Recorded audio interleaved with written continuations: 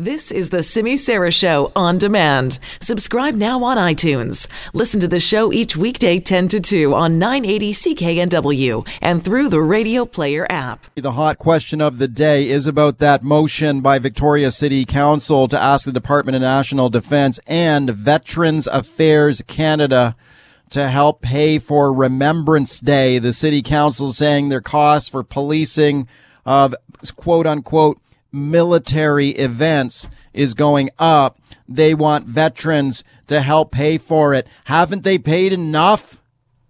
Haven't veterans paid enough already? If you take a look at how many these veterans paid the ultimate price, laying down their own lives so that this idiot council here can do stuff like this is unreal. And to do it on D-Day yesterday, when the entire world was focused on the sacrifice of Canadians who laid their lives down on that beach, and then they pass a motion like that on D-Day, that to me just looked deliberate and just so insulting.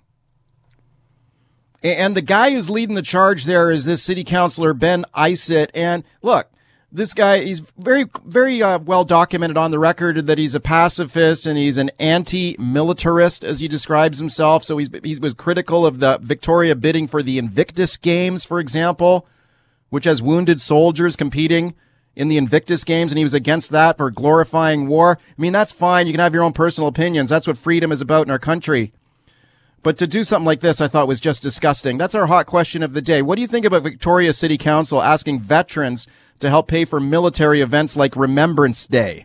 Would you say that is ungrateful and insulting, or would you say that's a good move for taxpayers? We're already getting calls in the buzz line on this. Here's one. I don't see what all the outrage is. I'm all for the military, and I'm a supporter of the military, but what they said isn't that wrong. The federal government should pay for all this stuff. It is a federal responsibility. And to feign all this outrage, oh my goodness, how dare they say that? I mean, it's just way over the top because, again, people are latching onto something that's important and maybe a controversial subject and looking for sympathy or empathy. There's nothing wrong with what they said. I think it's right. Now, there is something wrong with it. To call Remembrance Day a military event, it's not a military event, it's a community event to honor the people who sacrificed for us. At CKNW on Twitter is where you can vote on that question today. At CKNW on Twitter. Phone the buzz line, 604-331-2899.